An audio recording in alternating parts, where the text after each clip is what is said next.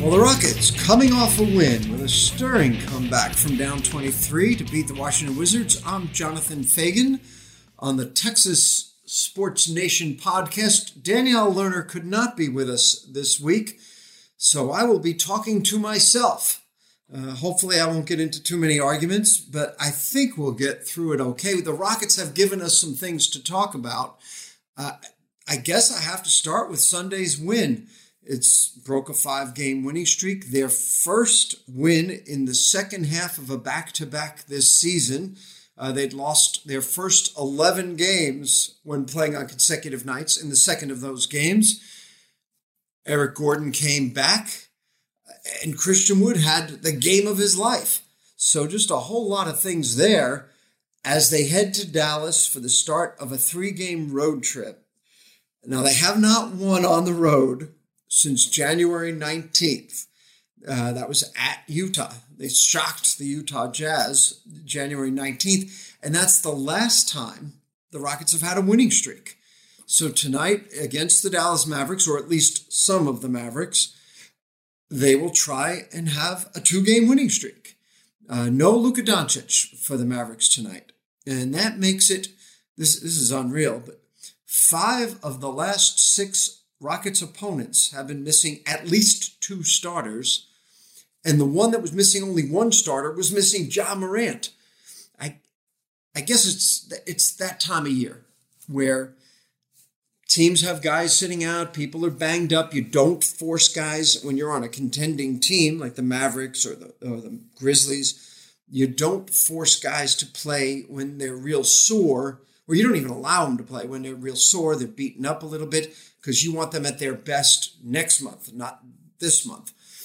And so they sit out, but I can't help but wonder if that's a little bit, if they look at the record of the team that's last in the NBA and say, you know what, Luka, we got this one. Take a night off. And that has worked for everybody except for the Washington Wizards, a team that is not a contending team. But they're of course, were missing Bradley Beal, as they have been most of the year. Kyle Kuzma was sitting out, and they could not hit threes. The Wizards were last in the NBA in threes per game. The second half especially, the Rockets, they switched everything, protected the lane, and say, you guys go ahead, shoot, take that open shot. You're not going to make it. And they were right. That said, it was a good comeback because they played really hard. They defended. They had some help, I understand, but they did defend. And then Christian Wood just came up huge. One more thing about the comeback, though, before I'll talk about Christian Wood, is it would be easy, and Stephen Silas pointed this out, it would be easy for a team with their record at this time of the year to get down 23 and say, all right, that's enough, let's get out of here. Or I'll just go get my numbers. And they did not play that way. They played harder, which is what we've been calling for all year, what we called for in the previous game. When things go badly, that's not when you sort of fall apart and say, this isn't working and what's wrong, and gets frustrated. That's absolutely what we saw against the Grizzlies. This time, now maybe it's because they're playing the Wizards, but they really did battle back. Christian Wood's night turned it into a blowout. I mean, Rockets went from down 23 to up 20. Christian Wood was phenomenal. And, you can say, all right, it's one game. Obviously, he's not hitting 8 of 9 threes in every game. But it was interesting that he had that game at a time that he has been emphasizing trying to move the ball better, which I think is pretty clear. Something he can do, that he needs to do, is be more of a ball mover. Don't hold it and think about options and jab step and look for all the different things that maybe you can do. If it's not there, move it. You'll get it back. And he did that in that game. And then he still got his shots. And he's been doing that. The crazy thing is, in March, he's been averaging like 5 shots. He's averaging 12 shots a game, but only 5.6 threes a game in March, Christian Wood's been shooting 61.5%, 52% on threes. That's just phenomenal. In March, the way he's averaging 22.2 points per game while shooting less. So yeah, he went wild. He had 39 points. He hit that last three from 33 feet with Rui Hachimura all over him. But he has been going very well. He's in March. This guy who's been terrible shooting free throws most of the year, he's making 74% of his free throws. So he has been much better, and it culminated in that game. But that kind of brings us to what we saw the previous game against Memphis. And I bet you might have thought I was going to forget that. I thought I might have forgotten that. Against Memphis, it was just really bad to the point that Stephen Silas benched Christian Wood and Kevin Porter Jr. roughly 3 minutes into the second half. Christian Wood played another minute or so because he was at the line when Alperen Sengun was at the table to come in for him. But 3 minutes into the second half, Silas had Schroeder and he had Sengun at the scorer's table to check in for his point guard and his center. And that goes to the Rockets' tendency, and I think it was different for each guy, but the tendency when things go badly to just shrug their shoulders and nothing we can do tonight, it's not our night. I think they were a little different. I think Christian Wood that game, I don't think he wanted any part of Steven Adams. He just stayed completely on the perimeter, trusted his three-point shot. His previous game against Steven Adams and the Grizzlies was the game Stephen Silas said was the best he has ever seen Christian Wood play on both ends of the court. He shot threes very well, but he was 5 of 8 in the lane in that game. He attacked Adams. On Sunday, not at all. And there just wasn't a whole lot of energy and intensity defensively. That's going to happen. It's about how you respond to that. And he did respond. On Kevin Porter Jr., where there were times against the Grizzlies where he was taking shots with little chance to go in, missing them, and then stopping. Didn't play at all. Just stopped while everybody went the other way and the Grizzlies finished a fast break dunk. You cannot do that. It cannot happen. I did ask Silas about it, and he said, oh yeah, we went over the video. We showed it. We talked about it. The thing about Kevin Porter Jr., and I think a lot of people don't get this, there's this image of him as this angry young man flying off the handle all the time because of the incident in Cleveland. That was the last straw with the Cavaliers, leading to the trade to the Rockets, and because of the incident on New Year's Day against the Nuggets when he blew up at the halftime locker room and left the building during the third quarter, where he totally lost it to where the Rockets thought, no, you can't play tonight. You're not coming back. He does have a temper problem, but he's not this angry guy that people believe he is because of those incidents. Not at all. He's actually the guy who's sort of the most courteous and respectful to staffers, not just assistant coaches or head coach who can impact his career, but just anybody around the building. He's a good guy to be around, well liked, but he does not handle the adversity well. It is something he's working on and knows about himself, which is a good thing. A lot of young guys who've had success and they're making $1 million or several million, they kind of find ways to blame others. He does not do that, but it's an ongoing issue. Stopping playing the way he did against the Grizzlies is a version of the tantrum that happened in Cleveland or that happened on New Year's Day. It's how do you handle things when things go badly? That's what he has to overcome. And the Rockets knew that. They don't deny it. It's how they got him.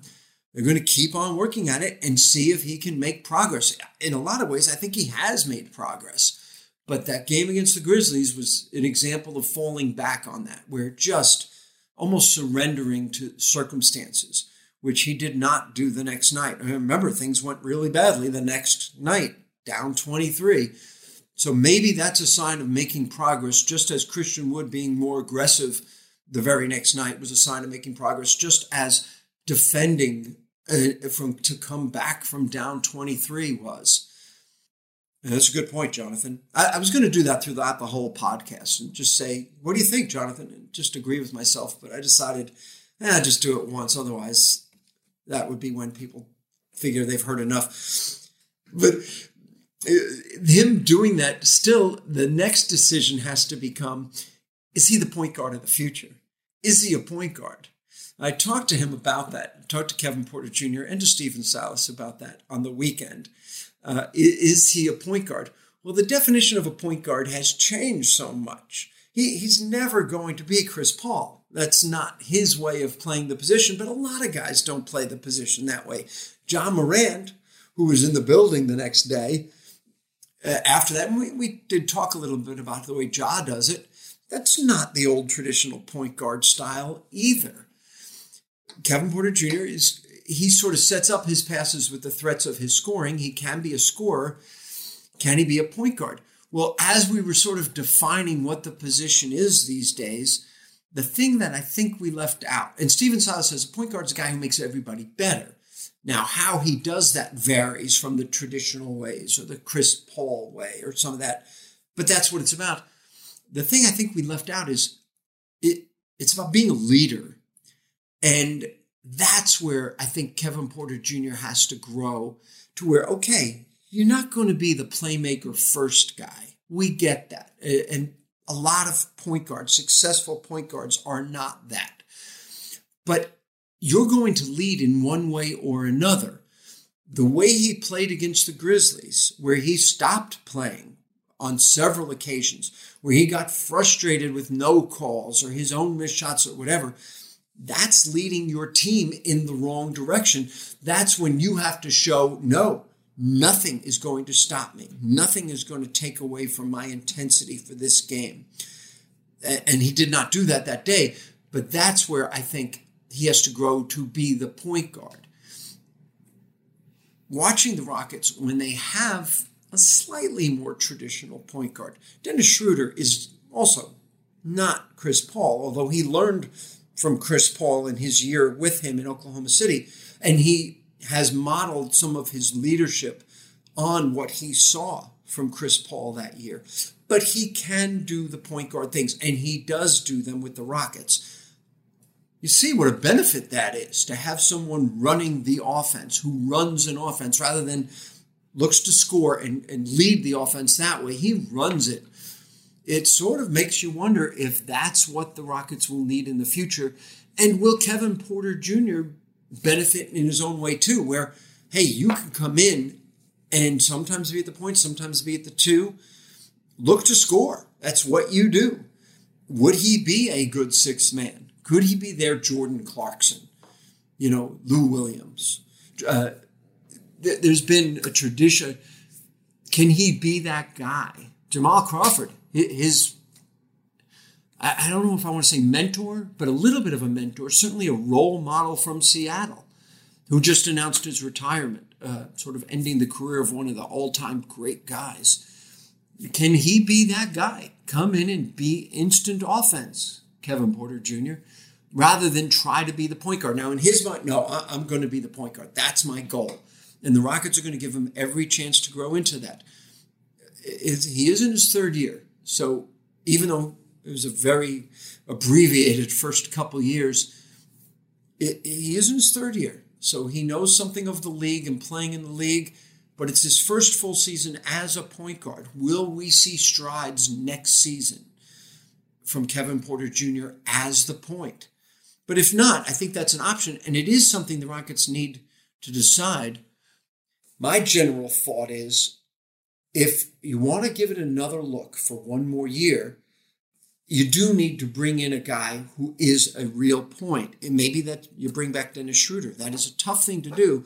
They don't have any bird rights for him.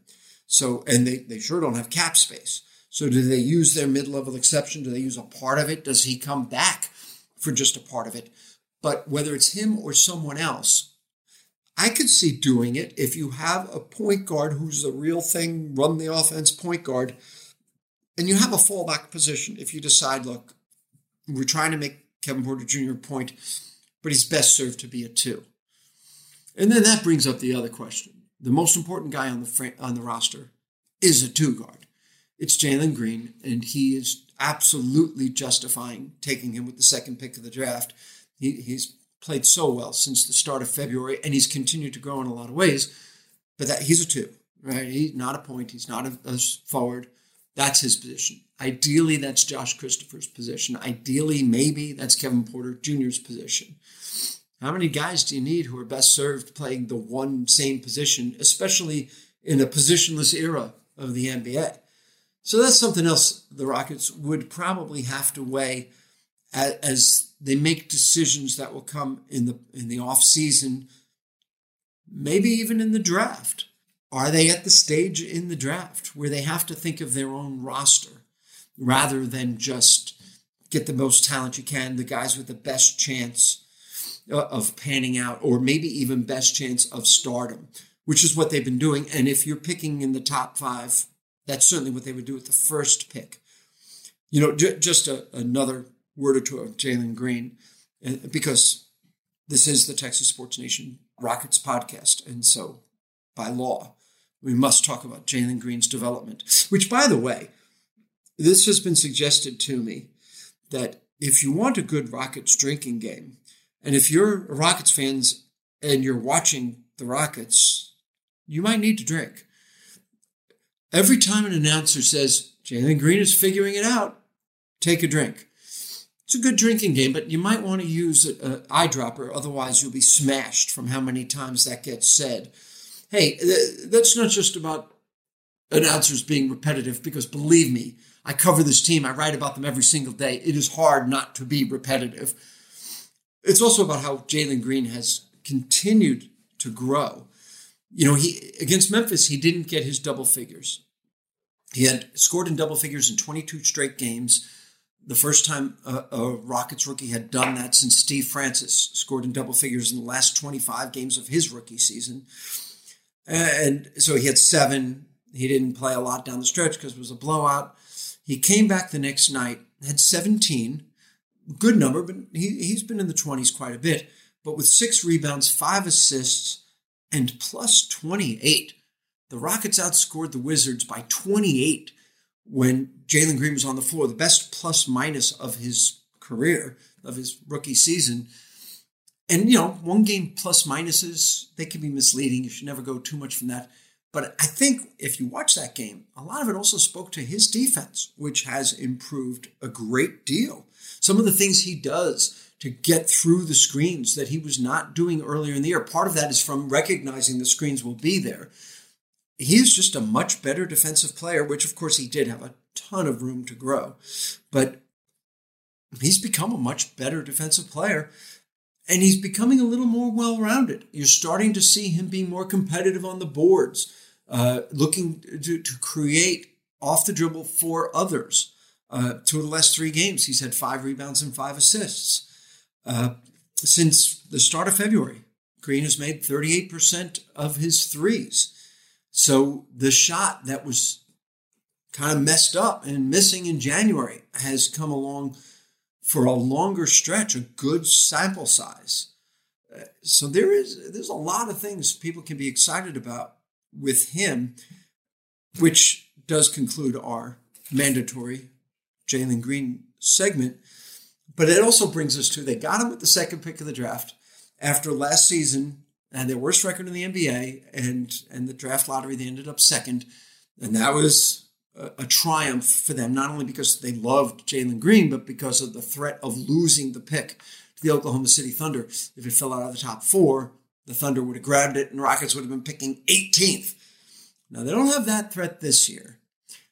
But I know people want, when they win a game, when the Rockets win, I know there's a reaction. Oh, no, don't do that. Don't win.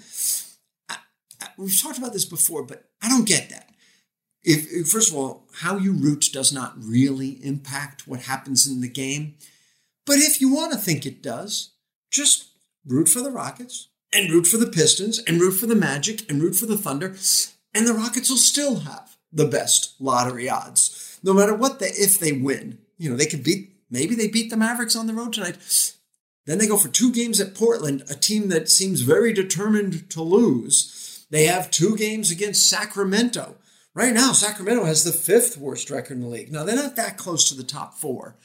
They're 6.5 games better than the Rockets to get all the way up to the worst record or down to the worst record. But still, Sacramento's capable of losing, especially on the road. But it doesn't necessarily hurt the Rockets' chances because the other teams down there with them, they're winning too. Maybe not the Pistons lost their last couple, but Orlando won its last 2 games. Also, if it makes you feel any better, the top 3 teams in the lottery, the bottom 3 teams in the standings, the chances of a top 4 pick are all the same, 52.1%. The chance for the number 1 pick are all the same of those bottom 3 teams, 14%. Now, you could fall further if you're, say, 3rd or 4th. You can fall to the 6th or 7th pick. The other part of that, though, is, and obviously the Rockets don't want that. They'd love to pick early. It would be fascinating to see if they had the first pick, who would they choose? The tournament has been really interesting for that, and we're going to wrap it with that.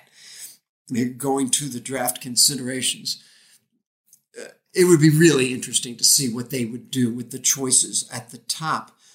But if they're not at the top, is it possible that Benedict Mathurin would be worth grabbing at 7 if they fell all the way, or 6 if they fell all the way to that, all the way to there? I mean, my gosh, that guy looked good. You should never, and we'll talk about this more in a second, but you don't overreact to one tournament game, good or bad. But man, the guy looked like a pretty good pick if that's your consolation prize. And there's other ones, there's other guys who will be that way where, hey, if you fall and you end up with Keegan Murray, Johnny Davis, 2 guys who got out of the tournament too soon, that might be all right. Jalen Duren, very interesting, very, very interesting game against Chet Holmgren. And that goes back to what I was saying before. It's hard not to overreact to a tournament game.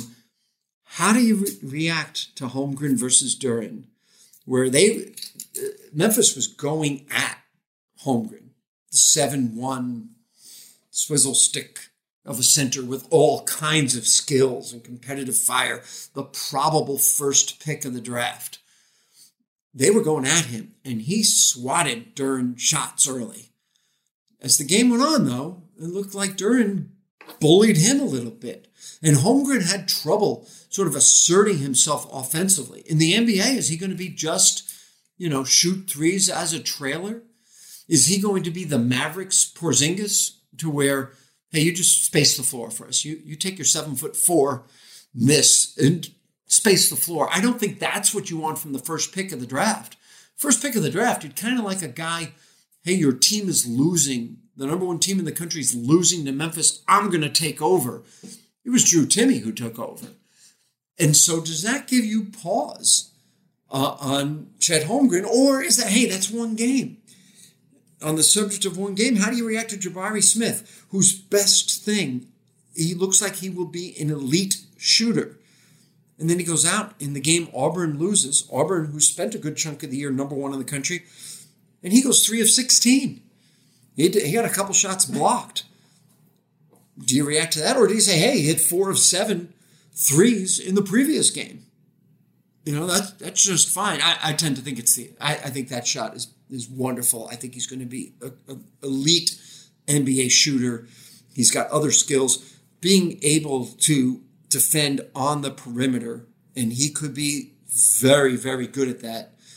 I think that makes him a special prospect. Definitely he or Holmgren go 1 or 2. And I tell you what, I have real concerns about Holmgren living up to all the potential. He has a lot of potential as a rim protector. Does he become somebody's Rudy Gobert? But there's questions as well. I mean, it wasn't like Rudy Gobert was taken with the first pick. Jabari Smith, if he doesn't go 1, he goes 2 in my mind. But I've been saying it all along. I don't understand some of the knocks on Paolo Banchero to where, okay, maybe it doesn't feel like his ceiling is as high, but he does a lot of things really well. The one question, and he looked terrific on the weekend for Duke. That was the best player on a team taking over, which he did. He led them to the win against Michigan State. Again, try not to overreact to one game, but, you can't help but be influenced. He doesn't look it, he doesn't play it, but he is a 19-year-old freshman. I think the one thing you do wonder is, does his defensive intensity, is that an issue? How will that translate?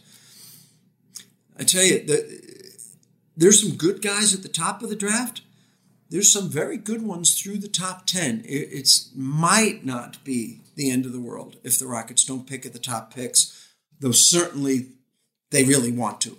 And the guys who become All-NBA, the guys who become MVP candidates, yeah, there's a few out there. Obviously, there's Giannis, there's Jokic. It's happened. But more often, it's the top guys. It's something else to consider as the tournament goes on is, hey, you can't help but look at Holmgren and Banchero, Jaden Ivey, which does go back to the question earlier about, do the Rockets start considering how they build their team? How many two guards do you need? But Jaden Ivey sure looked really, really good for Purdue. You can't help but look at these guys and try and picture them on the Rockets roster. And that might be more enjoyable than watching some of the Rocket games to come, even if you do play the Jalen Green is figuring it out drinking game. If you do, try and be responsible. Don't drink and drive after the game. But hey, it could be a way to get through these last weeks of the season while waiting for next Tuesday's, hopefully we'll be back on Tuesday of next week, podcast. Hoping that Daniel Lerner can be back with us again next week. But thank you for being with us this week on the Texas Sports Nation podcast. Get it wherever you get your podcast. This has been Jonathan Fagan. Thanks again for being with us. We'll talk to you again next week.